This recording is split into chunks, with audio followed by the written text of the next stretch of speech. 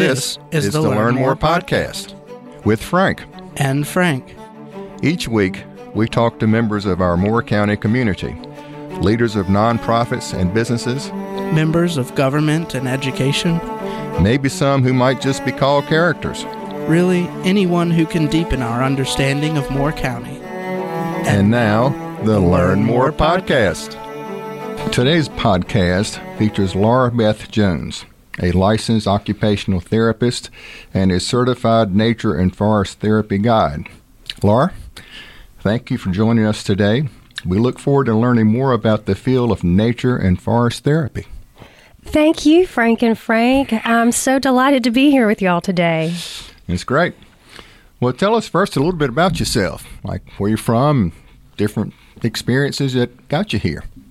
Certainly. Well, the story of how I came to Moore County and the story of what I do here are a bit interwoven. So I'll share that with y'all. I was born and raised in Wilmington, North Carolina, right down the road. And my mother was an educator. And she comes from a long history of people who were from Eastern North Carolina and lived very closely with nature.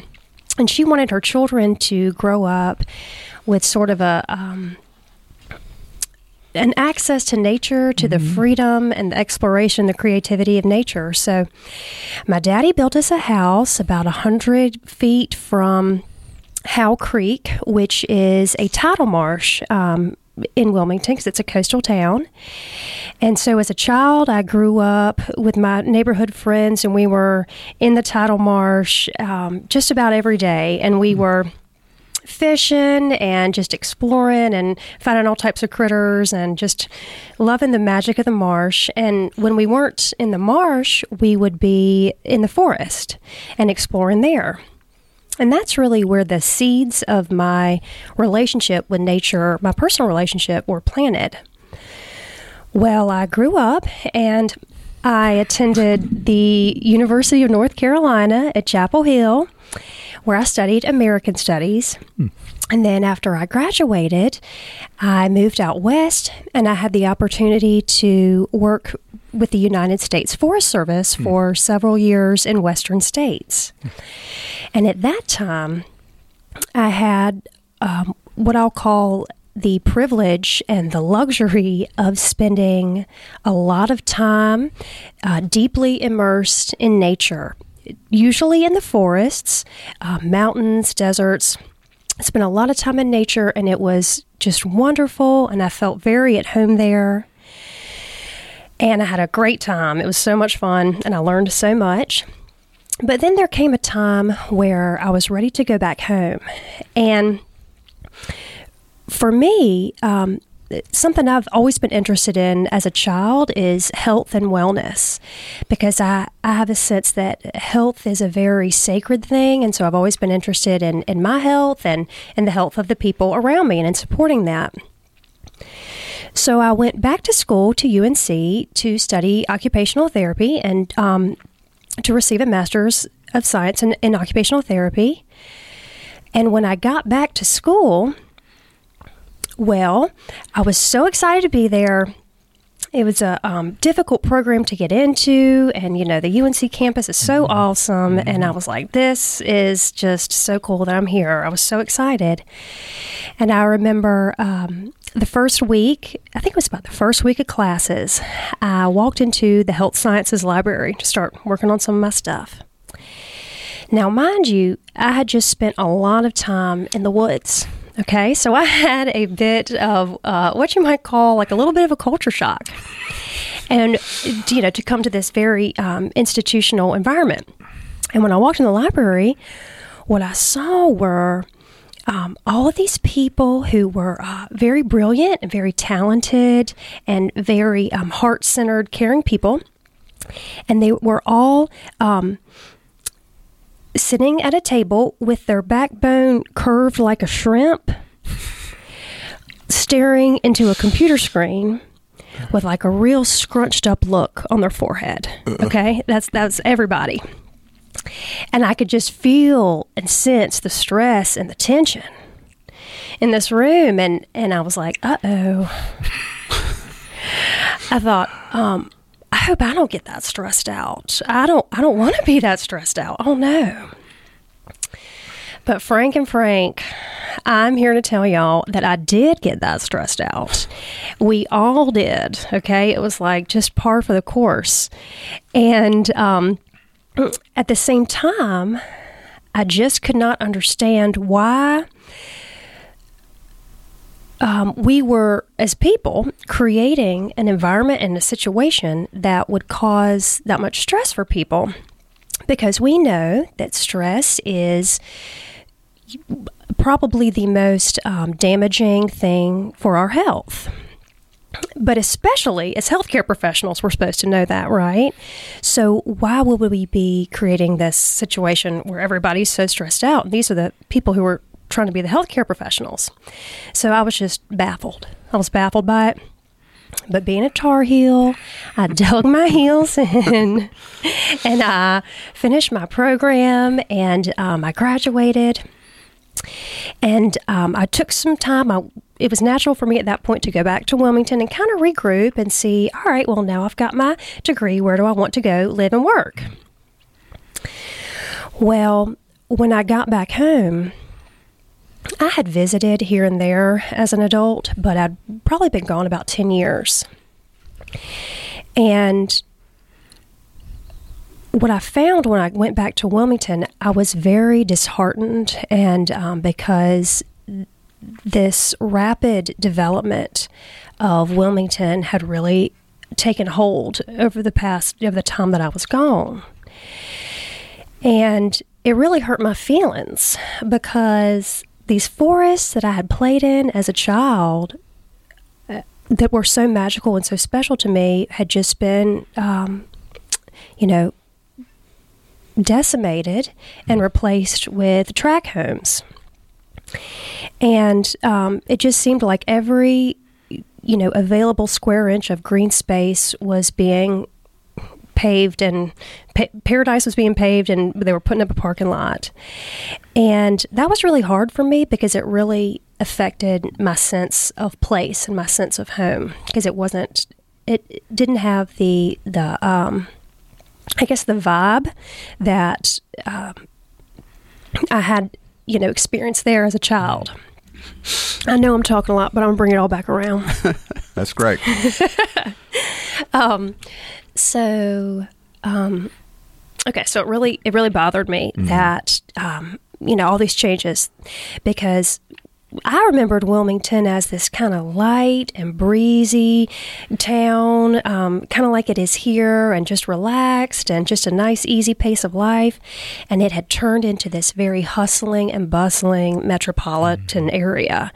And I probably could have, gotten past the development part, but beyond that, the traffic was of biblical proportions, okay? It was just beyond what the town could hold, and it became very, it caused me a lot of anxiety, and a lot of people I knew to get in the car and get from place to place, we just weren't accustomed to dealing with that kind of traffic. So I was dealing with all that and trying to figure out where I wanted to live and work, and one weekend I decided to come to Moore County to visit some girlfriends of mine that I had met in graduate school. And I had never been to the Sandhills. I'd spent a lot of time on the coast of North Carolina and in the Piedmont and the mountains, but I hadn't been to the Sandhills. And when I pulled into town, I was immediately struck by this sense that this was a community that really appreciated the value of being integrated into nature and to keeping the forests and the green spaces, and really and appreciating the quality of life that imbibes to us. And that was just the sense that I had. And it wasn't until later that I learned about the history of this area and how that was really sort of a historical framework for the development of these areas. But when I pulled in, I noticed that, this place really, these people really appreciate that natural aesthetic, and that felt very much at home to me. And so just intuitively, I was like, this is the place for me. And it's just a couple hours from home. So I moved here in 2018, and I was working as an occupational therapist. Since you are pausing, I want to get on record. What is like the general definition of an occupational therapist? What is occupational therapy? That's a wonderful question. Yes. Occupational therapy is a holistic health profession that looks at the relationships that people have with the activities that we do in our daily lives that make our lives meaningful. So it's broadly applicable in a lot of different contexts. So for children, for example, we might be looking at like their fine motor skills or their gross motor skills as they're developing. But for maybe older adults who maybe have been in the hospital, maybe had a surgery, we might be looking at dressing or even cooking, any type of meaningful activity that people engage with that can be impacted by some change in their health status. That's the area that occupational therapists address. But like I said, it is a very broad field, and wellness, of course, is one area of our daily lives that, along with many other activities of daily living, that occupational therapists help people with. Okay, thank you. Yes, you're welcome. So I was working as an occupational therapist, and I loved the people that I was working with and working for. But this stress situation that I had told y'all about from graduate school, I guess I had kind of hoped like, oh, this is just a graduate school thing, and then, after that it's going to be different. Then we all relax. Exactly. Then it's over, yeah. Yes, but I was soon to find out that, this is a systemic thing. This is big, like this, we're just getting started here. And I am a bit of a delicate person, and I was thinking, I don't know how sustainable this stress is going to be for me over the long term. And one day I was laying on my couch, and my mind went back to that time that I had spent in the forests with the Forest Service. And I thought about how good I felt and how good I slept and just my sense of well-being and how little stress I felt, although it was a stressful, could be considered a stressful position. Once I wasn't in the stressful moments, I wasn't thinking about them anymore. And I thought to myself, what would this world be like if everybody had the experience of spending time in nature in a very relaxing way and having that kind of relaxing, immersive experience in nature that can be so nourishing for our wellness? What if everybody had that? And at that point, the words forest therapy just kind of popped into my brain. And I did what probably any of us in this room would do, and I Googled, is forest therapy a thing? And that's when I discovered the Association of Nature and Forest Therapy Guides and Programs, and I went on to become certified with them. And in 2020, I started my nature and forest therapy business practice. Laura, your journey's amazing. Thank you, Frank. I think you need to be a spokesperson for the Forestry Service. Oh, thank you. Thank you. Yeah. Mm-hmm. Yeah, it was very, the experience that I had was like very impactful for me and really made me who I am, I'm so grateful that I had that experience. You can't get any more direct to the forest than what you were doing in fires. Deep. What did you do? I know Frank has his cheat sheet, and it's on your website, I think, right? Mm-hmm. Yes, I was doing wildland firefighting with the Forest Service. I started off in Oregon on the Deschutes National Forest, which is in Bend, Oregon, and that was wonderful. And the next season, I moved to Montana, and I was on the Beaverhead Deer Lodge National Forest in Dillon, Montana. And then I decided that I wanted to see the desert. And so I went to the Tonto National Forest, which is in Cave Creek, Arizona, which is outside of Phoenix, Scottsdale, with all the saguaro cactus and that desert ecosystem. Desert fires, is that a big problem? I mean, I guess it couldn't be a big problem, but it happens. It's definitely different. And then there's areas where the desert kind of moves into a forest. Or like the scrubland. Yes. Scrubland fires, I can imagine, would be pretty bad because of all the wind. Yes, the wind, and it is so dry, and it is so hot, and you have a lot of wildland, what we call wildland urban interface, where you've got people living out there. So, of course, Right. that makes it, a priority, and a lot of recreational areas, camping and where people go that we have to kind of keep an eye on too to protect. Yeah. So let's talk about some of your mission now that you're working on in terms of where you want your company to go and services to people. Sure. So I'd like to, I guess, start that with talking a little bit about what nature and forest therapy is and what forest bathing is. I use the terms forest bathing and nature and forest therapy pretty interchangeably. So we're pretty much talking about the same thing. And to define it, just in simple terms, what it is immersing ourselves into nature to slow down and practice just a mindfulness of our sensory experiences in nature.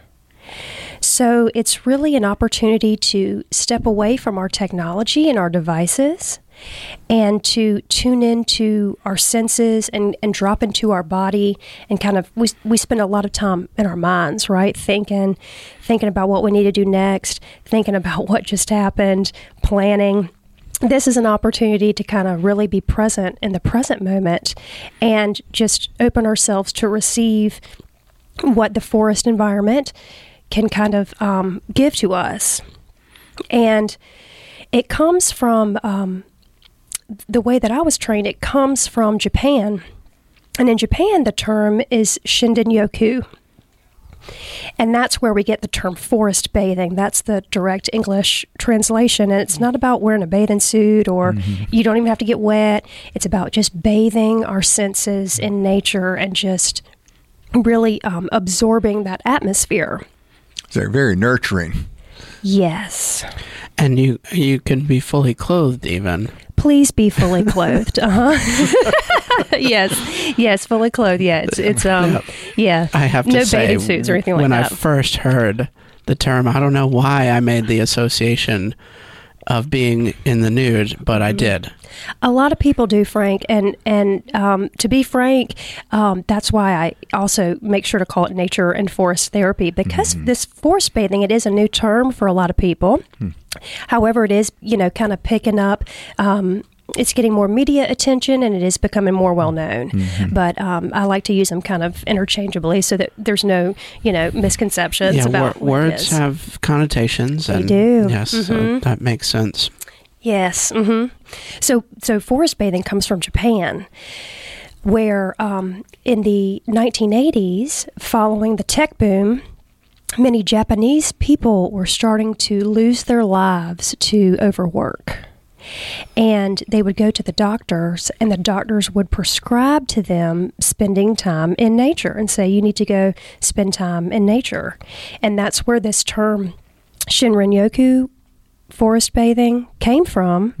And since then, there's been a growing body of evidence, of scientific evidence and studies that show us just a very wide myriad of health benefits that we can receive from spending time in nature.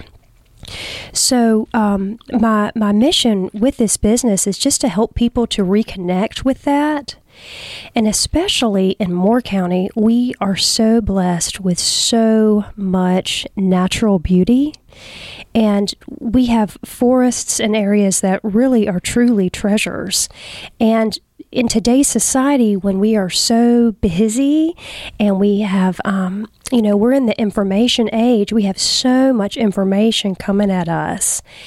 And my goal is to help people kind of just put that on pause for a minute and go reconnect with what's real and with the beauty and the sense of place that we have here that can really provide us with, it provides me with a sense of groundedness and rootedness, and I hope that it does for other people too. And again, stress relief and relaxation is really the main goal of forest bathing, if we are to even identify a goal. Sometimes when you walk in the forest, it's clean and the air is really good. You almost feel like you're breathing in some nice, not oil per se, but that must be emitting something that is really relaxing.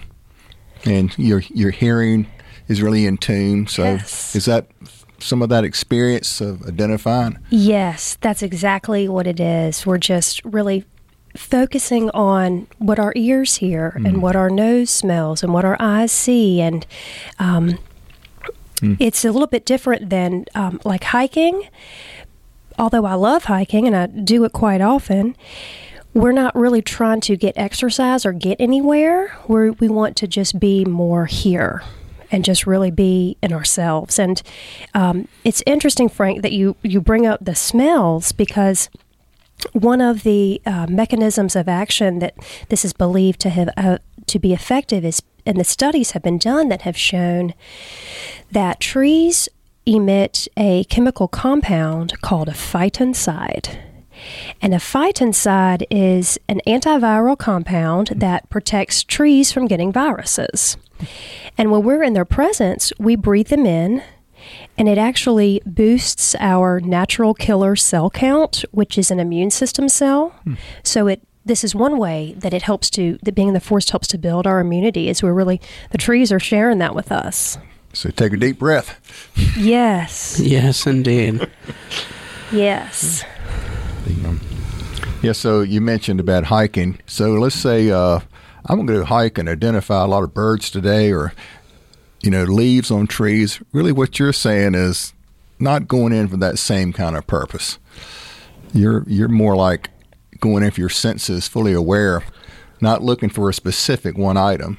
Which kind of leads me to a question. When you do take somebody out, do you have a place, a location that you say, all right, this is your space, be here, and then I'll come get you? How does that work?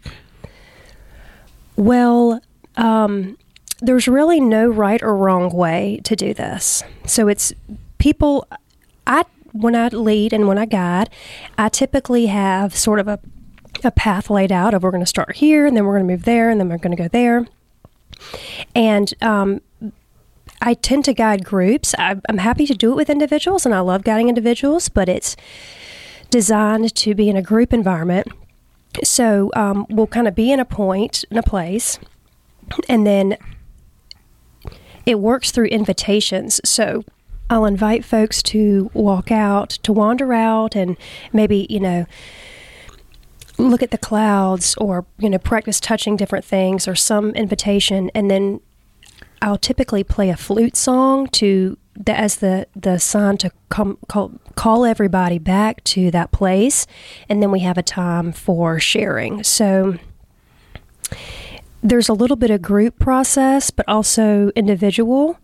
And but if people, if they want to go further, they're welcome to. The only thing I ask is that people, if they leave, just to let me know.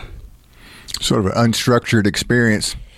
You're not set for a certain trail. You can sort of branch off and wait till your senses can kick in.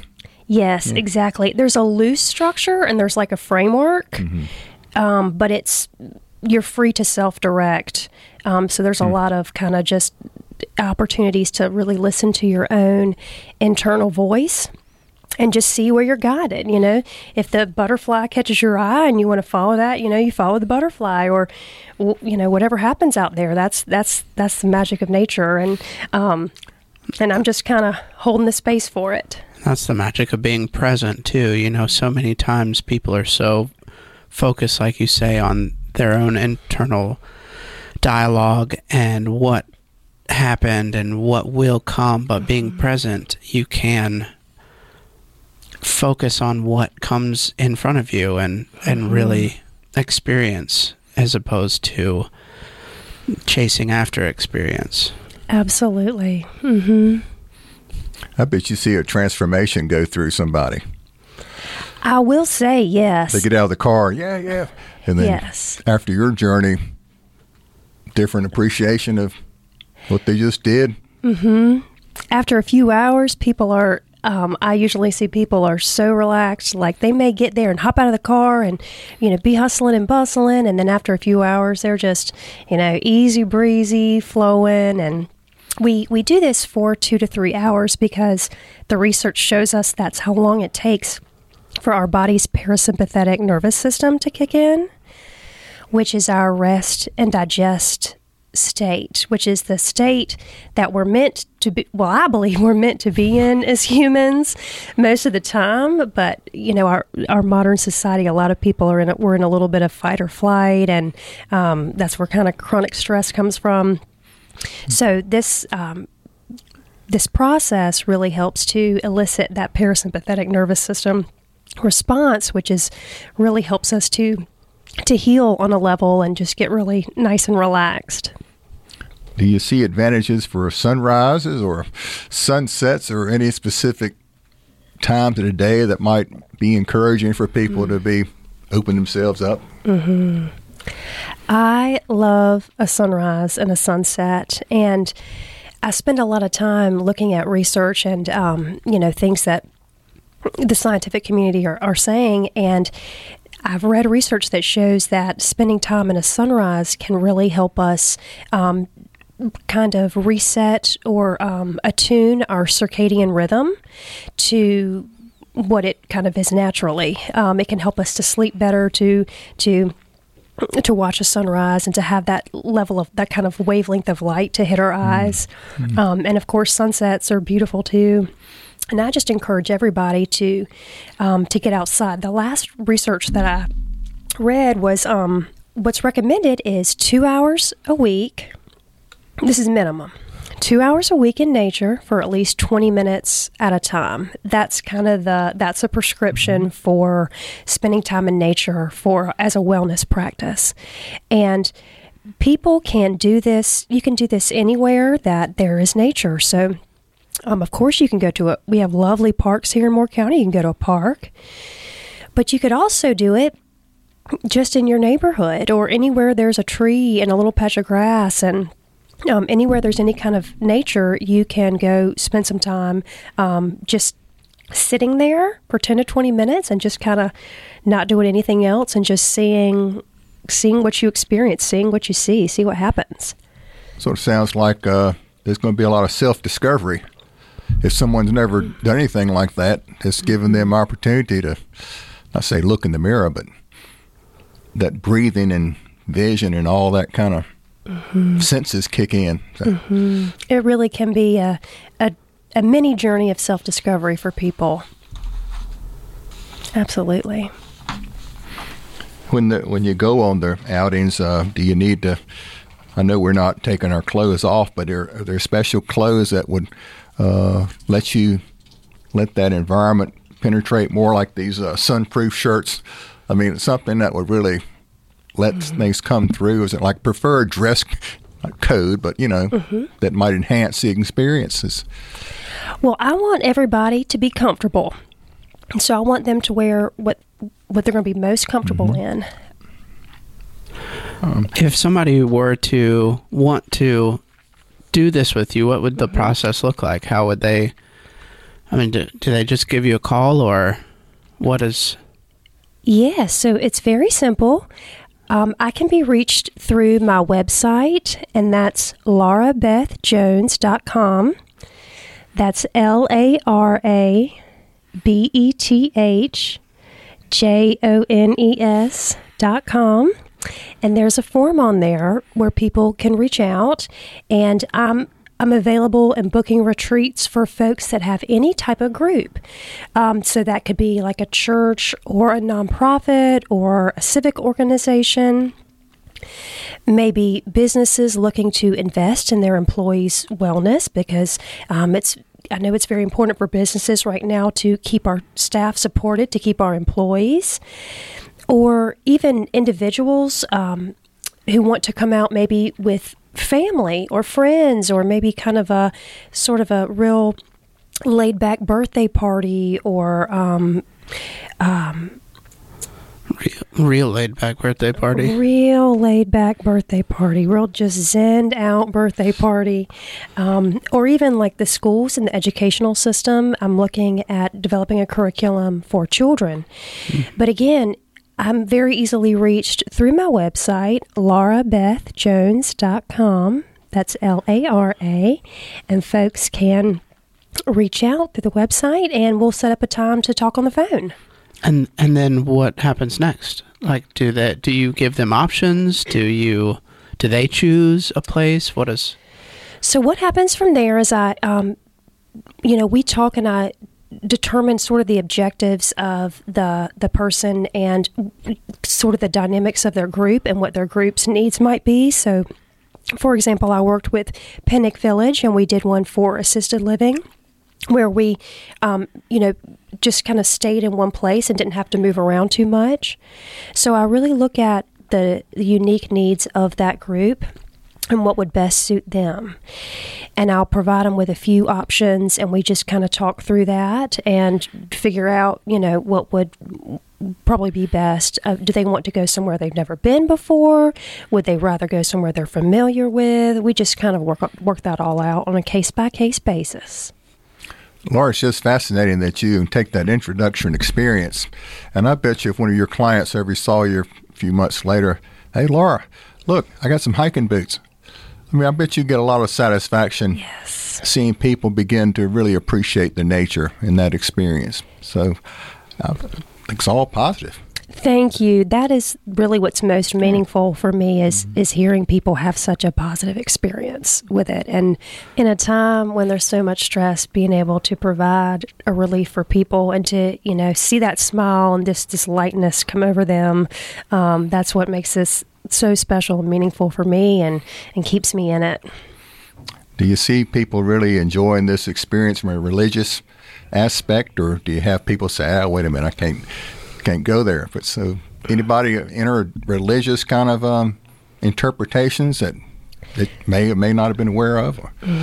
That's the wonderful thing about the way that I was trained, is it's designed to really to include whatever your faith perspective is. It's not going to mess with that. So I think that people's spiritual and religious beliefs, it's like a very personal, individual, unique thing. And a lot of people in nature and accounts all over the world, there's a lot of people that have spiritual or religious experiences in nature. And this is put forth in such a way as it's not going to, it should only enhance whatever your personal belief system is. I'm not telling anybody what to believe. It should only, support what's working for you. So it's okay to meditate by yourself in the forest and.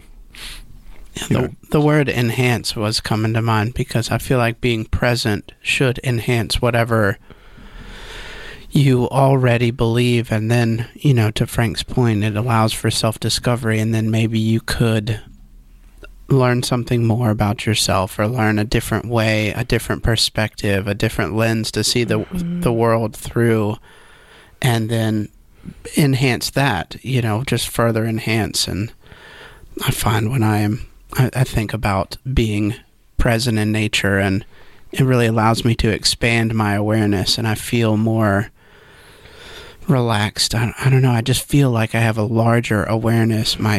Coming from being so focused and such a tight focus, and my awareness is really on myself or in my mind or on my desk or at the computer screen, but being present and expanding that awareness, just, I don't know, it's a good thing to try and do all the time, I think, but it's hard in a room. Yes. You can only expand your awareness so far. I mean, I'm looking out the window, but I can only expand my awareness to that window, through that window, or in this room. And so being in nature is where you can really get it out, really be there. And that long range vision and just getting input from all your senses at once. Hear the bird from wherever it might be.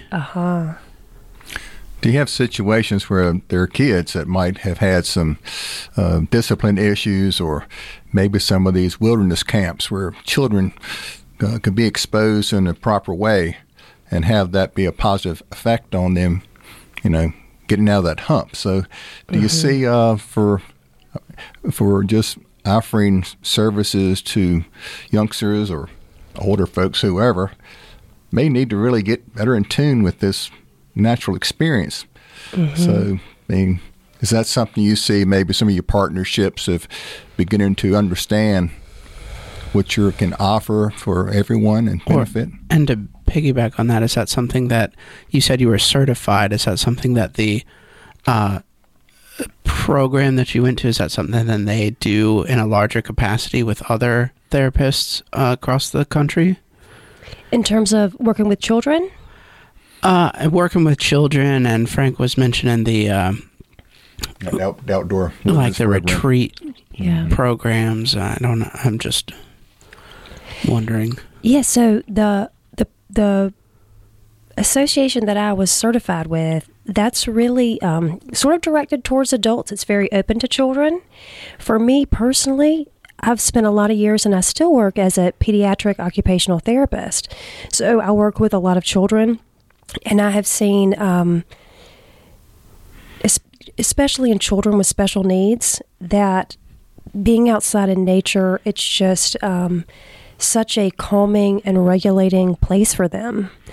And there is a theory that's called the attention restoration theory. And Frank, you were kind of just speaking to this a little bit earlier. When kids are learning, or when anytime we are directing our attention and our awareness to a very, what we call a narrow focus. So looking at a computer screen or reading a book, or we're really focusing on one little thing. There's a contrast that when we're spending time in nature, it's a very broad focus. It's a very soft focus. So what happens when we spend time in nature is that according to the attention restoration theory, enjoying that broad, soft focus kind of fills your reserves up so that then you can go back to that narrow focus where your attention is very much pinpointed on one thing. And I find, especially with children with special needs, I work with a lot of kids with sensory needs, and they have a very difficult time with fluorescent lights, for example, but I haven't ever worked with a child who did not participate or whose response and participation outdoors was nothing but enhanced and improved by being outside in nature. It sounds like it provides a clarity that might help someone lead to some self-esteem issues. So maybe a confidence builder? I hope so. It also seems to me like thinking about children with discipline issues, because, there may have been an adult or two that would have said that about me, that, being I think he escaped one from his wilderness camp. Being in that sort of unstructured environment or loosely structured environment that has no set goal that an adult is guiding a child towards could be really beneficial for them, to build confidence, to build on, I don't know the word I'm looking for, but as opposed to being guided away from something that they're focused on that they find interest in, they're allowed to focus on that, and they're allowed to pursue that interest. And and just really gain something positive from that. And just like you said, yes, follow those natural attractions that arise in nature. And, there's really not, of course, safety, you have to look out for safety, but to be able to just explore nature as a child can be so liberating. And it just gives children that opportunity to not be, not have to follow so many rules. That's hard for children. There's so many things. They got so much energy and they just want to just let it all out. But, we tell them they have to sit there and not talk and listen. And this is a chance for them to really, really naturally express themselves in a safe context where it's appropriate. Yeah. Yeah, I think that maybe there's been that missing in a lot of children's lives in the past 15 years, maybe. So hopefully it is gaining more steam. I believe it is, and we're really seeing a movement towards a lot of forest kindergartens and outdoor preschools. We have several of them here in Moore County, and farm preschools and educational opportunities for children where they can really, self-direct and learn, and I guess sort of alternative ways for kids to learn, because children especially, and I think adults too, we learn by doing. It's one thing to sit in a classroom and read it in a book and have somebody tell you something, and it's quite another to experience it through your own senses. And those are the things that we don't forget, is the things that we have experienced. And so I think experiential learning can be just such a powerful educational tool. What about just your fingers and dirt and water, which are all elements, but kids they're wet, or would there be some benefits to having those experiences? Absolutely. So, as a pediatric occupational therapist, one of the things that I work with children is looking at their sensory systems and sensory defensiveness. Sometimes kids can be really irritated and get very upset by different sensory sensations. But and one of the practices that I do as an OT, if we are kind of gently exposing them at their own pace, then they can learn to tolerate dirty hands or muddy feet or something like that. And then that can really help integrate their sensory system so that they can stay calm and regulated and be able to interact with their environment from a balanced place. Gives a whole different perspective of what just a new century experience. I was wondering too, you did all the neat work out west in the forest fires, and you hear forests can make they have a lot of noise. And so I'm wondering if you're seeing fire and volume of nature's intensity, and what was that like? Is that just... I love nature's intensity. I grew up in Wilmington, and we had hurricanes as a child, and I was so fascinated by these high winds and all this rain, and it's just it's always been phenomenal to me. And so the fire was so beautiful.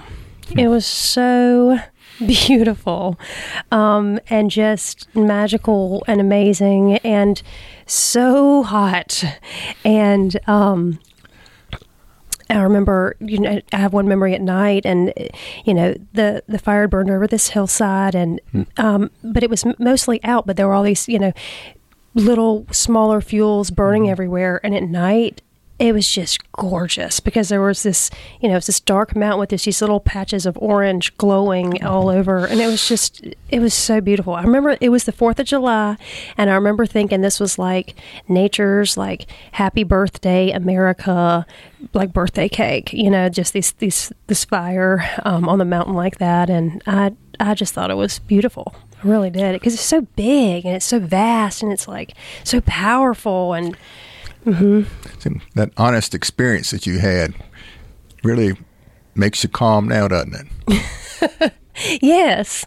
And you've been to that extreme, and now your view at walking into the forest is totally a different appreciation. And so having others try to experience that without a fire, and there's encouragement.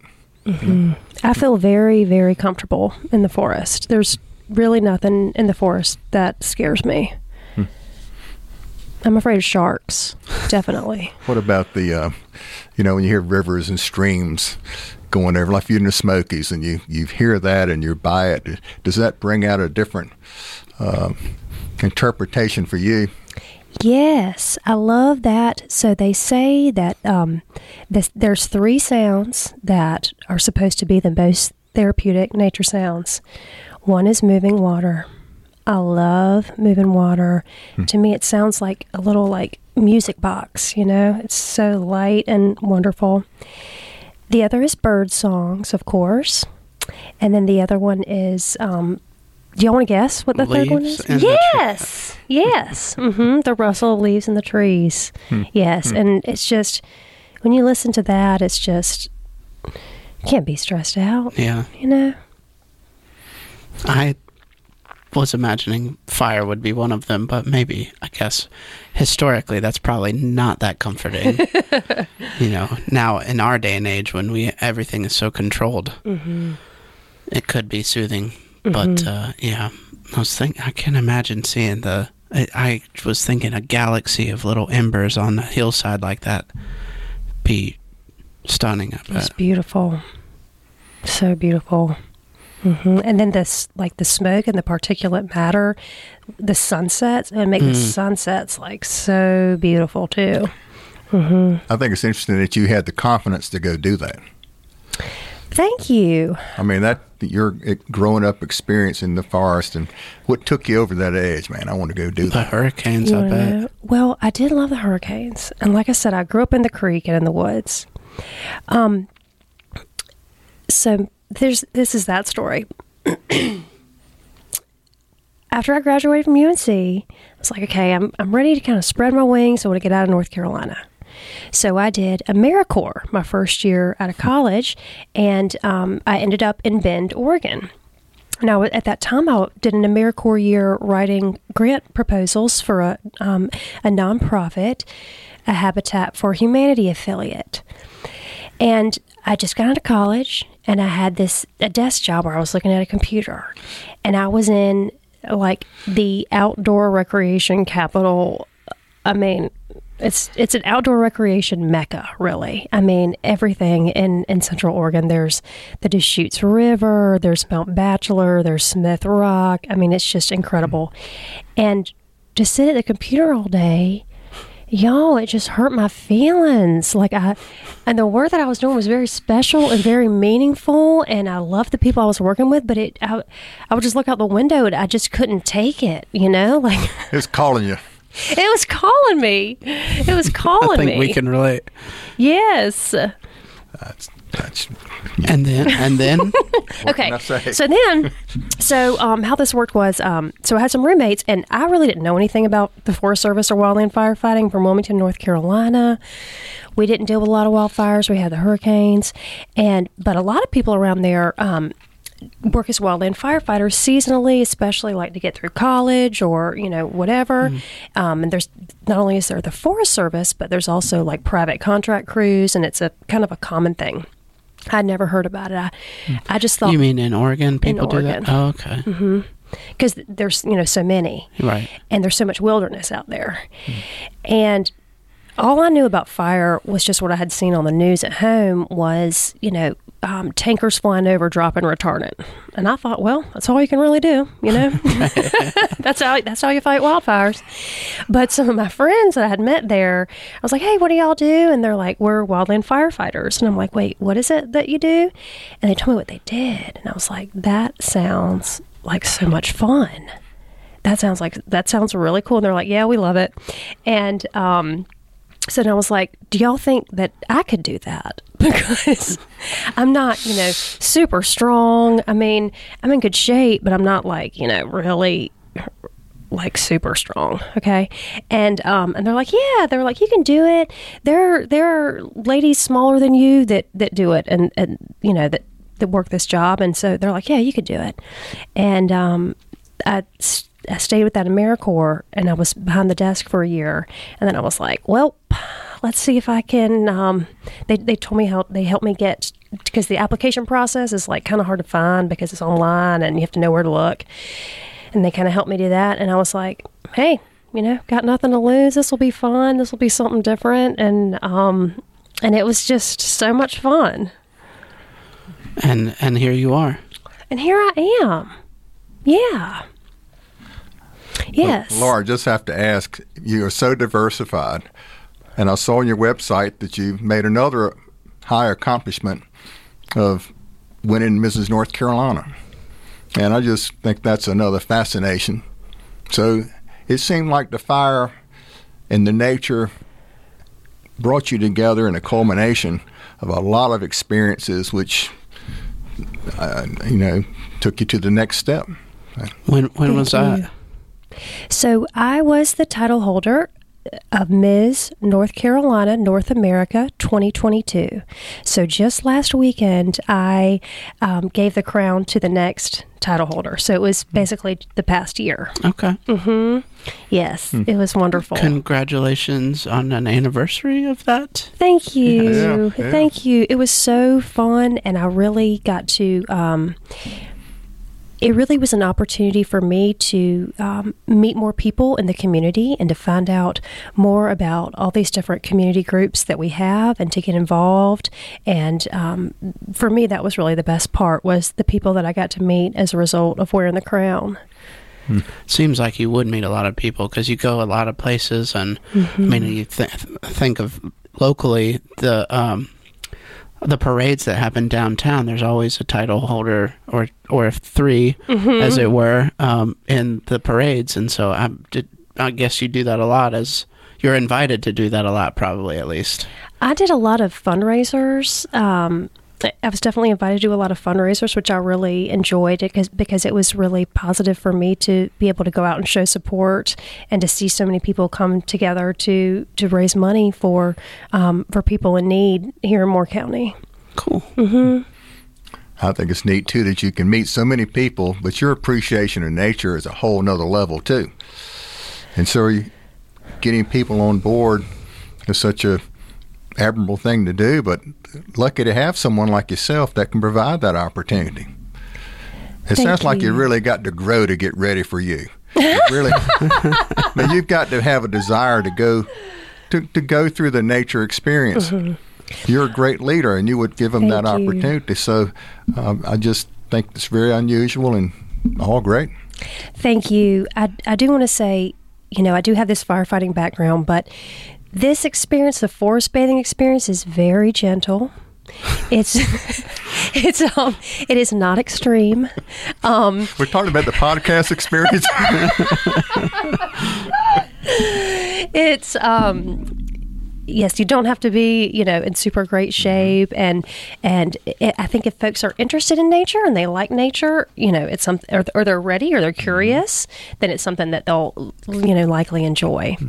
I can imagine it is probably a very good thing for a parent to do as well, especially of young kids. I can think about, I take my kids out into the forest, but being out there alone, it's been a while since I was on the trail, but that sort of experience is probably very good for a parent. It makes me think maybe I should set aside some time to be alone in nature myself.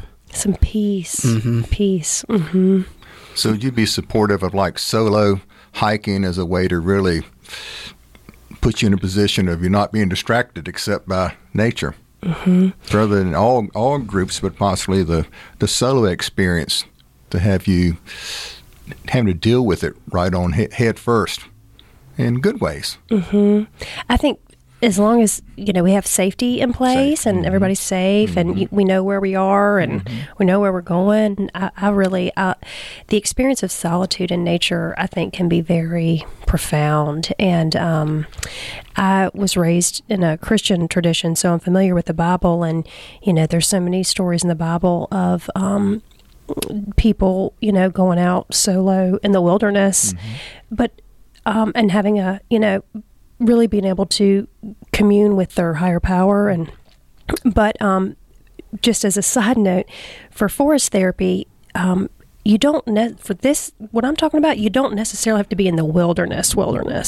Okay, it's anywhere where there's nature, so you don't have to be way off the grid, or you can be at a park, or like I said, just somewhere in your neighborhood where there's trees and stuff like that. It doesn't have to be deep wild. Yeah, think of sitting in the yard. Exactly. You just take a second to look up, because a lot of times I find that I don't look up, and when you do, it's just another perspective. And we have all these trees around here, and looking up, you'd be surprised at how much, I'm surprised sometimes at how much just that shift in actual physical perspective can change the way I'm experiencing that moment. Totally. I read one time that when you practice long-range vision, looking out over a long distance, like let's say you're on the top of a mountain or you're looking into the sky, that it actually releases dopamine in your brain. No wonder I love walking across. I say no wonder I love it, but I just do. I've always loved down in urban environments. It's rare that you can do that sometimes, but when you're walking, say, across the street in Pennsylvania, which we're right out in front of, you can look down towards West Pennsylvania, or down West Pennsylvania towards West Southern Pines, and see a pretty long way. And I've always enjoyed that.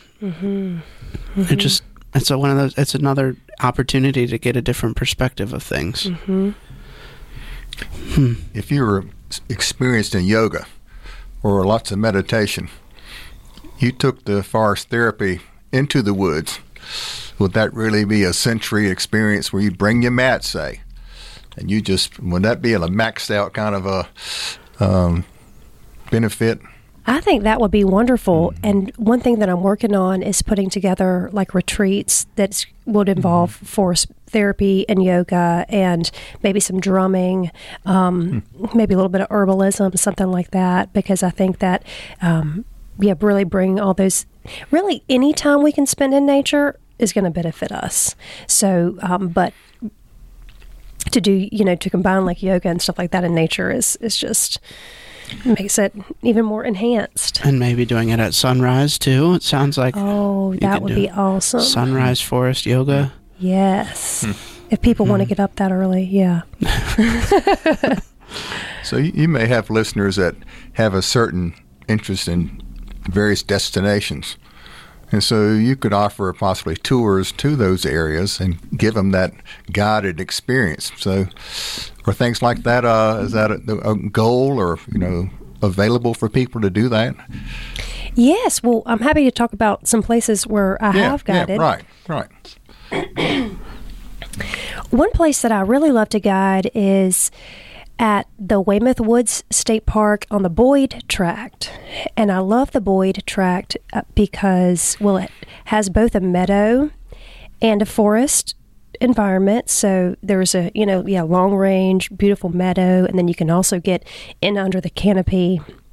And there are old growth longleaf pine trees there, which I would really like to emphasize to our listeners how incredibly special that is, because the vast, vast majority of longleaf pine were all logged. It used to cover the entire southeast, and 90-something% of it was logged in the 1800s. And so to have a stand of old growth virgin longleaf pine trees here just a few steps from downtown is truly a treasure, such a treasure. And that's also where the what's called the world's oldest longleaf pine tree is located, in that stand also. So I love to take people there. In the past, I've worked with the town of Southern Pines, and we've got it on the Whitehall Tract. That's a beautiful piece of land with the pecan trees, and we've gone to Rassy Wicker. Wasn't your first? I remember hearing. I think, correct me if I'm wrong. Your first retreat. What would that? Your Called a walk. yeah, Horse therapy walk. Your first walk was on the Whitehall Tract. Is that right? That was one of the early ones. Okay. Yes. So when I first started this, I was really supported by the Southern Pines Public Library. They were doing an entrepreneurship program that was part of a pilot program from a state entity, and I had finished the entrepreneurship program, which really was very inspirational to me because it taught me that anybody can be an entrepreneur. You don't have to have a business degree, or if you see a need and you have what you can fill that need, then you can be an entrepreneur. And the Southern Pines Public Library was so deeply supportive, and so we worked with the Friends of the Southern Pines Public Library to offer walks, and we did them on the Whitehall Tract, and we did them on the Boyd Tract, and then we also did it at the the Campbell House in the bamboo forest back there too. But when I first started, how I kind of launched it, I was offering this experience free of charge to teachers and to healthcare professionals because it was during the pandemic, and I just knew that these people were going to be carrying, so much of the burden of the stress of this.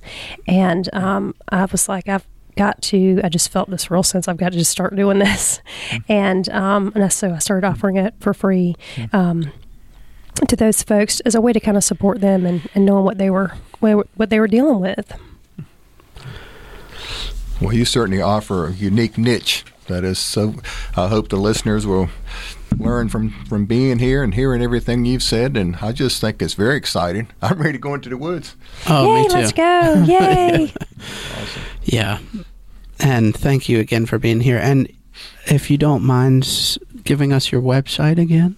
Yes, I would be happy to. My website is larabethjones.com. That is LARABETHJONES.com. And it's very easy to contact me. There's a form on the website that you can fill out, and it'll go straight to my email. And then if you're interested in booking, we can set up a time to talk. I do have a couple of events coming up I'd like to share. Yeah, thank you. Yes. So on Saturday, May 6th, from 12 to 4, we are doing a ladies' forest therapy retreat with the Pinehurst United Methodist Church. And that's going to have lunch, and there's going to be a time of worship, and then we're going to do some forest therapy right there on the church grounds. They have beautiful grounds. I think we might be releasing this after that. Okay. That's okay. Yeah. There'll probably be another one. That I'm sure there will be. And then on Friday, May 19th, I'll be partnering with the Wounded Warrior Project. So if you're affiliated with them, you can reach out to them, and that's going to be from 8:30 to 11:30 a.m. on the Boyd Tract of Weymouth Woods. And again, I'm available for bookings for any type of group that has a group to put together, or that wants to put a group together to go out and to experience nature and forest therapy, also called forest bathing. And there is one more little thing I'd like to mention to our listeners, because I know we have a lot of folks here that may have come from somewhere else. And one of the powerful aspects of this practice is that the history of our area here, like I mentioned, when I moved here, it really struck me that this was a place that really appreciated that natural aesthetic and the value of nature. And Southern Pines was developed by a man named John T. Patrick, and he bought 675 acres of land in the late 1800s, and he had a vision of Southern Pines being a health resort where people could be healed by breathing in the medicinal qualities of pine air. And around that same time, James Walker Tufts purchased, I think, close to 6,000 acres, which then became Pinehurst. And his vision for Pinehurst was a vision of a health retreat from the respiratory illnesses that were caused by the Industrial Revolution and the urbanization that was going on up north. And he wanted it to be like a retreat for people to come and to breathe in that, what they called it at the time, pine ozone. They believed that it had healing powers. Now we know that it does.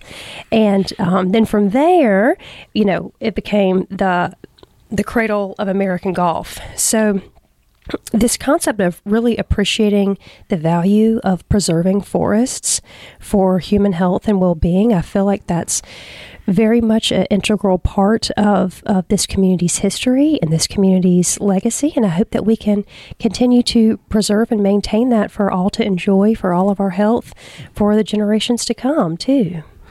I hope the same. I hope that as we grow, and we've talked about this before with other guests, that it's important to have growth in an area, but to be able to grow, maintain the natural spaces, and maintain the, on another note, just the feel of community that we have here, that we love from being here, is just, I think, of the most, I think it's just so important to retain that and maintain that and kind of grow with that in mind. It's connection to the trees.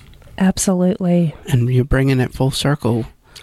A wellness retreat in your own home. Instead of having to come all the way from up north down here to Southern Pines, you offer that to us in our own home.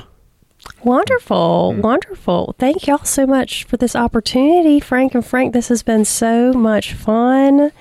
And I also want to encourage people to our listeners, if getting out into nature is challenging, another way is you can bring some of it indoors too. I see y'all have a little plant on the desk over there. We do. We were very graciously gifted that by our last guest. Yes. I'm glad to see that. Me too. I was very happy. We try and get it around in the office, but I had yet to have any in my space here, and so I'm very glad to have that. Yes. And I think, sorry to cut you off, it is important to have them inside because they are air filtration, natural, and the greenery does give that experience inside. Yes. You can always bring some plants inside, put some on your desk, or anywhere. Get that smoothing feeling. Yes. Open the windows too, if you can. Look out the windows. Every little bit counts. Yep. Thank you. Thank you, Lara. Thank you, Frank and Frank. Thank you. Welcome. Thanks.